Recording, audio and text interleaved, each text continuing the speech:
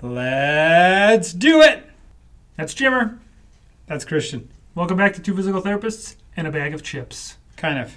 Puffed ball things. They're going to be awesome. These are the Yokin Mr. Cabbage Taro sauce flavor. We think. It's in quotes. It's all Japanese. We got to translate it professionally. Sort of. Thanks, Steve-O. Steve-O's Korean, so, we'll see. They don't look anything like the package, which is slightly disappointing, maybe. They look like you remember that we did the peanut puffs? Yeah. They kind of look like the peanut puffs, They do but look then like with that. green specks. Yeah. The little green specks is aosa, Yeah. which is seaweed. Seaweed like. thing. Anyway, Before we get to that, piriformis syndrome. We said that. We said that in unison. We're pretty good at this. It's the classic pain in the butt. Piriformis. It's also known as deep gluteal syndrome, extraspinal sciatica, and wallet neuritis. Yeah. In other words, Not really. we have another syndrome, which means we got a bunch of symptoms and we don't really know what's going on. So we're just going to bunch them all together and call it a syndrome.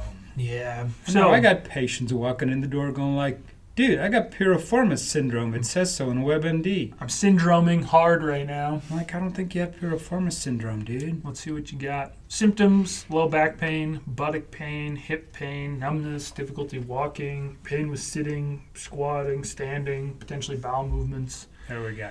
tender buttocks, some SI joint area discomfort. And then what's also interesting is that there's typically no changes to reflex or myotomal differences, which are nerve-related symptoms. And so that's good to know because the relationship with sciatic nerve is really high, they say. Typically. Yeah, it's because in some people the sciatic nerve splits the piriformis.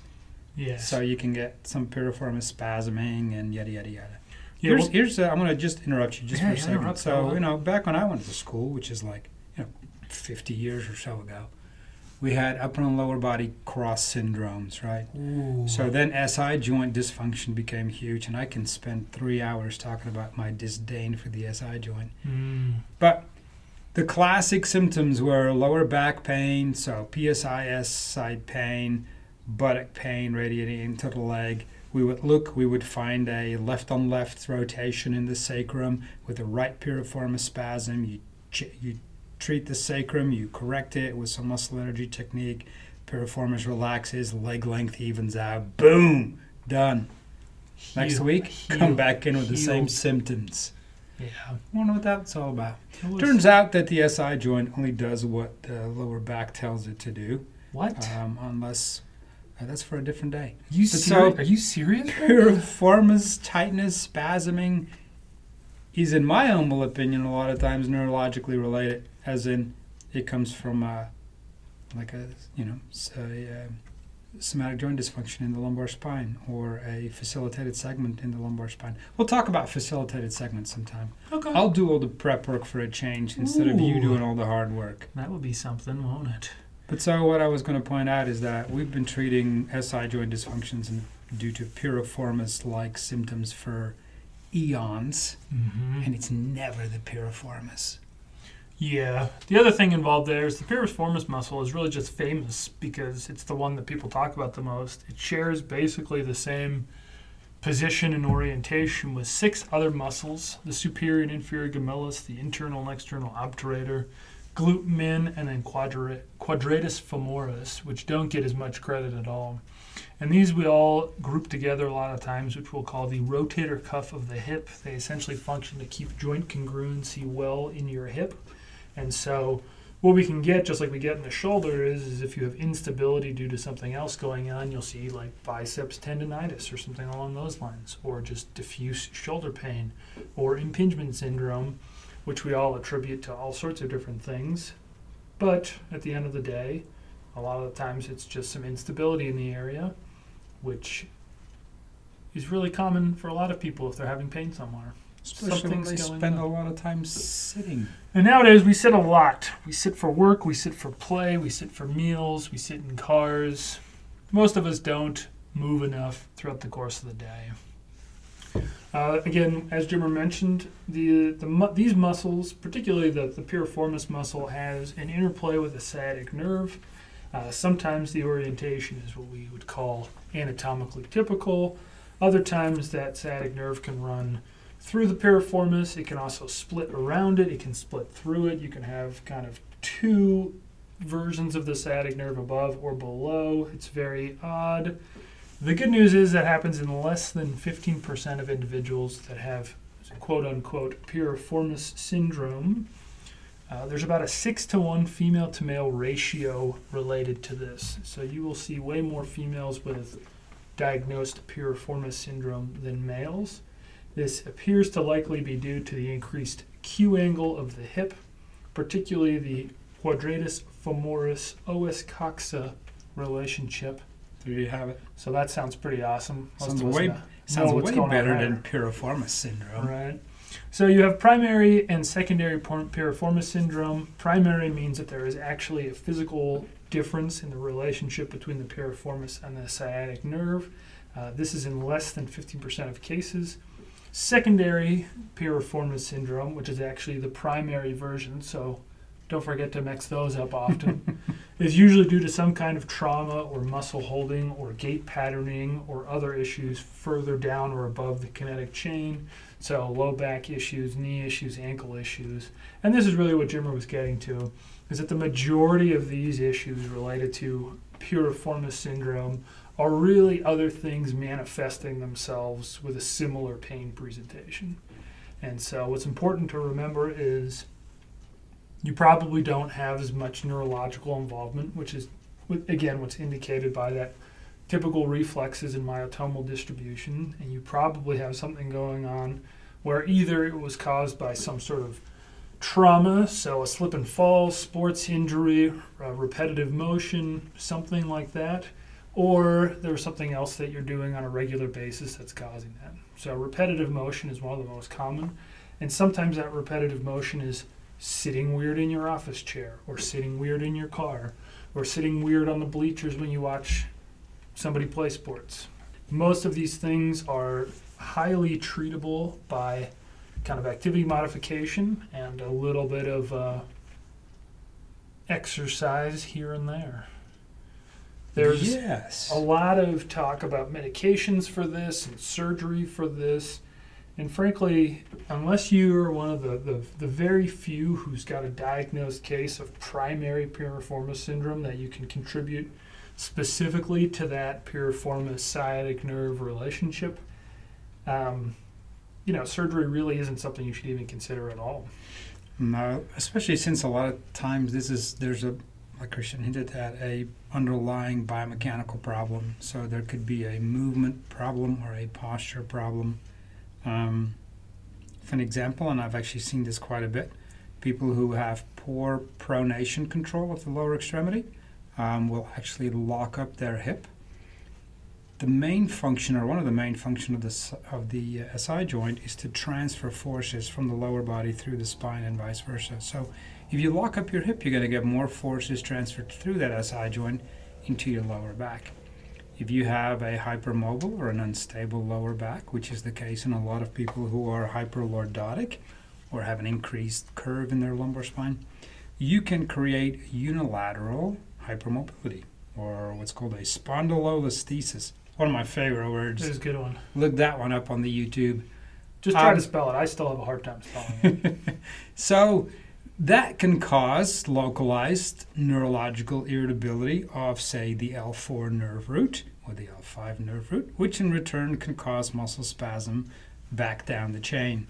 So now we have somebody who doesn't control pronation, who has a stiff hip, who has pain in the butt, who has pain in the lower back. And there's lots of things we can treat. The last thing we want to do, though? Mobilize. Surgery. Oh, okay. What are we going to surgerize? The foot, the hip, the lower back, the butt? No, we're going to figure out what the primary problem is and start working on stabilization, strength and stability. So I could talk for 2 hours about this topic and drag in all kinds of other things, but I don't want to do that. But I'll save that for a different day. Yep. The last thing I'll say on this is that most of the time this is a relationship due to poor control, and so mobility tends to be too much in a certain direction. And so one of the few things that doesn't help this is stretching. You go on the old Dr. Google, and the first thing they will tell you to do if you have piriformis syndrome is to stretch your hips, is to kind of do that figure 4 position and stretch your buttock. And more often than not, people aren't dealing with shortness. They're feeling tightness because of spasming, not tightness because it's short, which is a thing we talk about way too often, it turns out. Yeah. But just keep in mind that you can stretch it all day long. And if you've been stretching it all day long for weeks or months or years, and that hasn't provided you relief to this point, it's probably because that's not the issue. Probably not the thing to do. So the next step in that particular case is usually kind of strengthen and stabilize. And that's really where PT comes in and really makes a huge difference relatively quickly in a lot of these cases, because most of the time, if you take a muscle that's spasming like crazy and you stretch the heck out of it, that thing is just begging to be worked and to be used appropriately. It's interesting that a lot of PTs seem to get a handle on that in the shoulder. So we have, what you said, the rotator cuff of the hip. Mm-hmm. In the shoulder, if we had shoulder instability, biceps irritability, nobody is aggressively stretching the biceps. No. Right? Everybody's focusing on stability now. No. Hip's no different. You do that figure 4 stretch, and especially if you do it aggressively, you create an anterior translation in the hip joint. You create more pinching, you create more pain, you create more spasming. So stretching, like Christian said, if you've been stretching your hamstrings for 4 years and you still can't touch the floor, probably not the right thing to do. Maybe there's something else that might work. Yeah, probably not there. Anyway, that's kind of my soapbox there, so I'm going to get off that one. No, I like it. Trivia time! Santa. How fast would Santa's sleigh have to travel to deliver presents to all the children in the world? That's kind of a mislabeled. Because it should say all the children who celebrate Christmas. Right. Because a lot of kids really don't celebrate Christmas. No. They don't have an opportunity to, or they have different religious beliefs, or absolutely they already got presents for Hanukkah, or Anyway, but so in a fictitious world, since we're dealing with Santa, maybe we shouldn't take this so serious. So in a fictitious world, if Santa delivers presents to all, what do you say, 700 million kids? Yep. So per a study done by Dr. Kathy Sheen, a physicist from Exeter University. I hope she got a grant for this study. She determined that Santa would have to travel 6 million miles per hour to deliver packages to the 700 million or so kids that celebrate Christmas. It's for 31 hours. She determined that, yes, with the time zone differences, Santa would have 31 hours to do this. So we tried to figure out, does he stop and go? Does he just fly over and drop? Does he... Yeah. So we had some pretty good guesses. Ben came up with 3.75 billion miles per hour. Ooh, he based this off of 3 billion homes with the average 15 miles between homes. And his real problem is that he factored in a 12-hour time frame. Instead of 31. So, yeah, I mean, if you were to deliver packages to basically every child or every home in the world, you would end up doing about 3.75 billion miles an hour. I like that. So that's good math on Ben's part. Got to give him full credit for really putting in an effort there. I think we can all agree that it would have to be frickin' fast. Yeah, it's really fast. I don't know. The question is less fun now than it was originally. That's okay.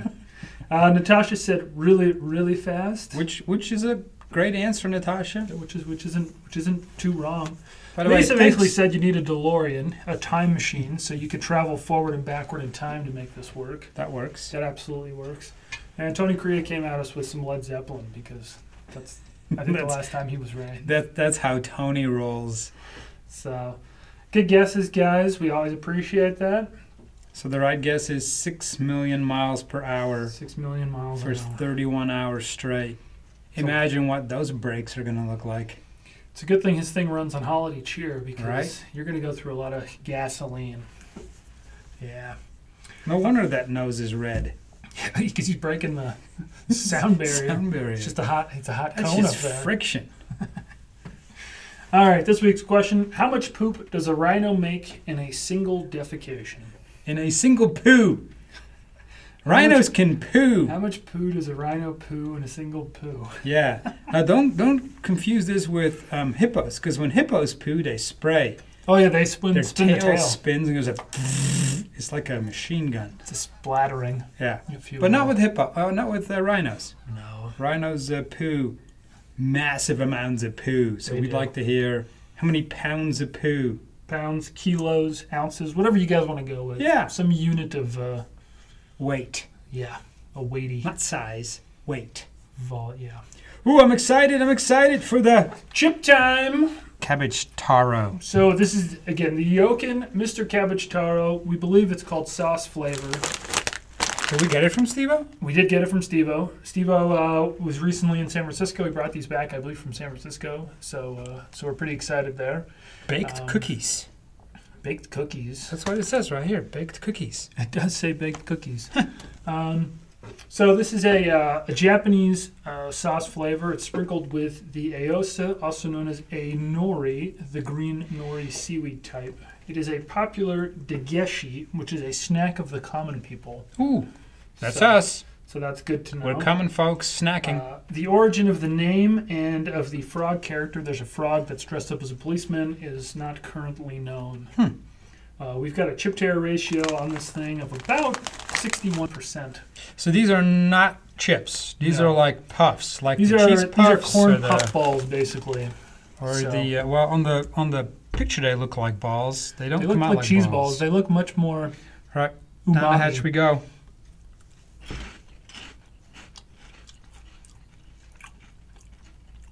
I'm trying to find the flavor. I know that they're. I don't know if it's a. They're not They quickly dissolve. like the typical cheese puffs, only zero cheese flavor. I'm catching a little of that curry there. On Yeah. my second bite. The darker colored ones certainly have more flavor on them. So there's this curry ketchup in the Netherlands and Germany that you put on your sausage. Yeah. It has a French little fries. bit of that. It's not a bad flavor. I don't mind the flavor at all. No. It definitely smells a little like Worcestershire sauce for kind of a more Yeah. Western scent there. I'm not getting Worcestershire sauce taste, but I'm not getting the taste either. It's my pretty- biggest problem is that they're soft. They disappear real quick. I like a crunch, and this is not crunching. I do like the flavor. Yeah. It's something different. It's definitely a flavor that would go well with a light beer. Yeah. Yeah. On a Sunday summer afternoon out on the porch. Just hanging out at happy hour. I'm looking over there, and there's like 500 pounds of chocolate-covered pecans that we got. There's a lot. You can smell it. Oh, thanks, It's definitely- Suzanne. it's That's definitely going to be... inundating the senses. That is crazy. That's a lot of pecans. Oh. All right, back to the chips. It's not chips, it's puffs. Yeah. I'm gonna go with one thumb, I'm also going to go with one thumb. and that's for flavor. They're good. They're just not. That's probably 2 thumbs up for flavor, 1 thumb down for crispiness. I mean, I Hence, think that's therefore, fair. with 1 total thumb. They do have consumability, though. I mean, I could see how you could eat about 50 million of these in one Oh, sitting. this is one bag. Yeah, you would just keep eating this. Yeah. Absolutely. Because they disappear so quick. I mean, Yep. it's that thing they do to make you eat more. Even though you're taking in like 5,000 calories, you feel like you've taken in 10. Yeah, it's brilliant. Yeah. Thanks, Steve-O. That was Yeah. delicious as far as trying something completely new is concerned. Maybe we'll have to do a long-term review on these, see how they taste by the end of the week, and Yeah. review. Yeah. It's a unique flavor, although it's recognizable. It's not like the squid chili flavor that we had that was Oh yeah. unique in That a was new definitely way. different. I can definitely recognize the flavor. I think that the curry gewürz is a great Parallel. parallel. Yeah. Yeah. Awesome. Thank you. Next week, we are going to go over patella dislocation, Oh, those are fun. and we're going to review the Kettle Brand Farm Stand Ranch. I tried to relocate a patella by phone the other day. How did that go? Not well. We'll talk about it Well, next week. yeah, I didn't get the text in time. No. If you like today's episode, please tell your friends, follow, review, subscribe. We will be posting several things on Instagram and Twitter this week, particularly photos related to orientation of the sciatic nerve and piriformis, as well as some other interesting stuff. picture of the cabbage taro frog, Yes. perhaps. Everyone who celebrates, please have a Merry Christmas next week. And Everyone who just finished celebrating Hanukkah, hope your Hanukkah was I good. hope you guys had fun. Absolutely. If you need more information about rebound therapy, check out our website, reboundclinic.com. He's Jimmer. Christian. I'm Jimmer. Thanks for listening.